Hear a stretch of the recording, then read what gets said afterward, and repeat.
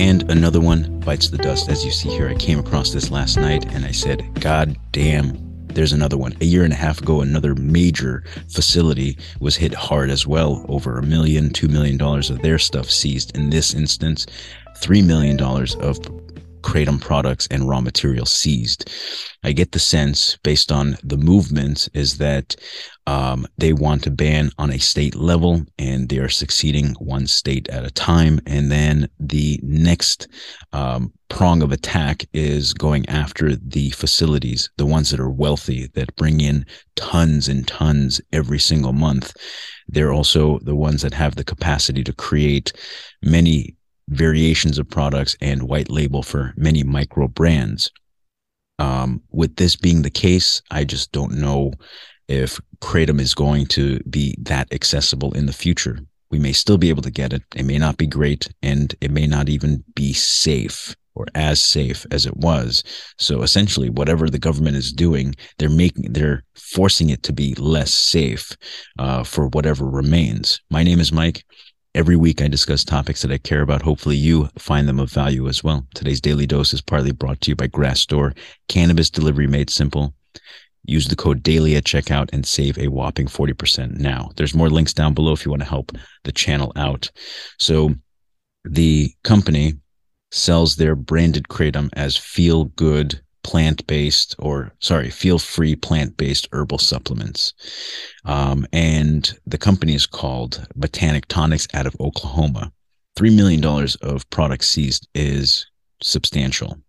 The one that happened like a year and a half ago, those guys were huge, and they had some of the best fucking Kratom. I mean, I get people asking me for it to this very day. People still want it. It was that good.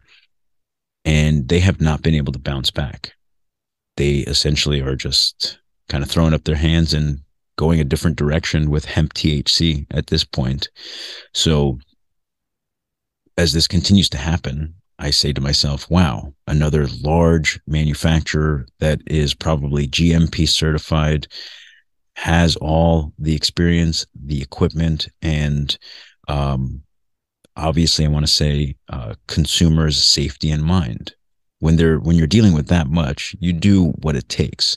So I've spoken to some of these factories here in the US, and I've spoken to some of these labs that typically do testing on THC products, Kratom products, other supplements.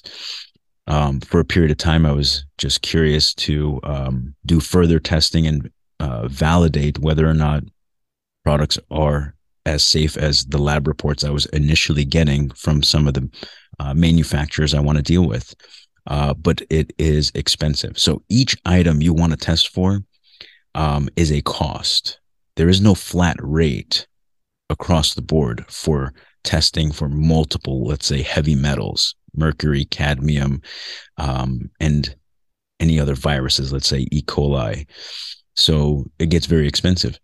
In this instance, I say, since it's the large manufacturers that can afford to pay for these things, if they're eliminated from the picture and from the game entirely, what happens next? You have just micro brands and micro companies that are importing and may not have the capacity to test on that level.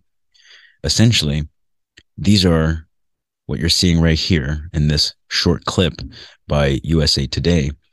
Essentially, you're seeing these numbers inflated, and I don't know how they can justify putting up these numbers. We've seen it for the last several years, where fact checking became a thing for even news media, where it shouldn't be the case. Journalism should really get down to the truth before it publishes anything, but that's not the case. So there, as you're seeing these numbers, I don't know where they got them from. I don't even think the amount of overdoses, and the deaths associated with Kratom are accurate. 91 or so going back a decade. Now, it's not a lot of people. That's definitely not a cause for any concern, but they sure are ringing that bell. I don't know why this is happening to this Oklahoma-based manufacturer. I read the article, and I'm going to link it down below for you guys, but I didn't find anything in there that kind of gave us a hint as to why this was happening to them. There some of the information suggested that they were labeling it a certain way or claiming that you could use it for opioid withdrawals.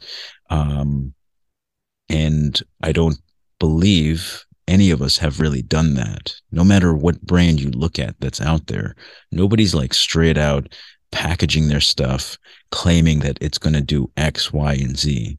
That is usually the consumer's burden to do that research, to learn about what this is, how it works in your brain and in your body.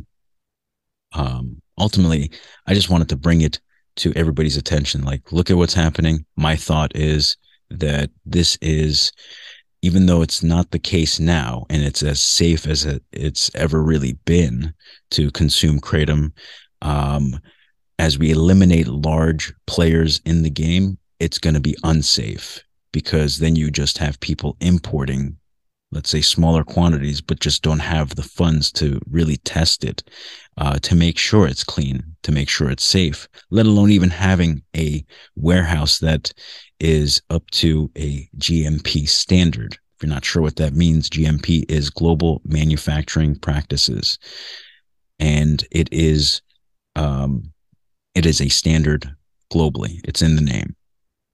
In any case, what do you guys think of this? I'm quite disappointed, but this is where my mind kind of goes to thinking about what happens next. Leave them down below. I'll catch you guys in the next one.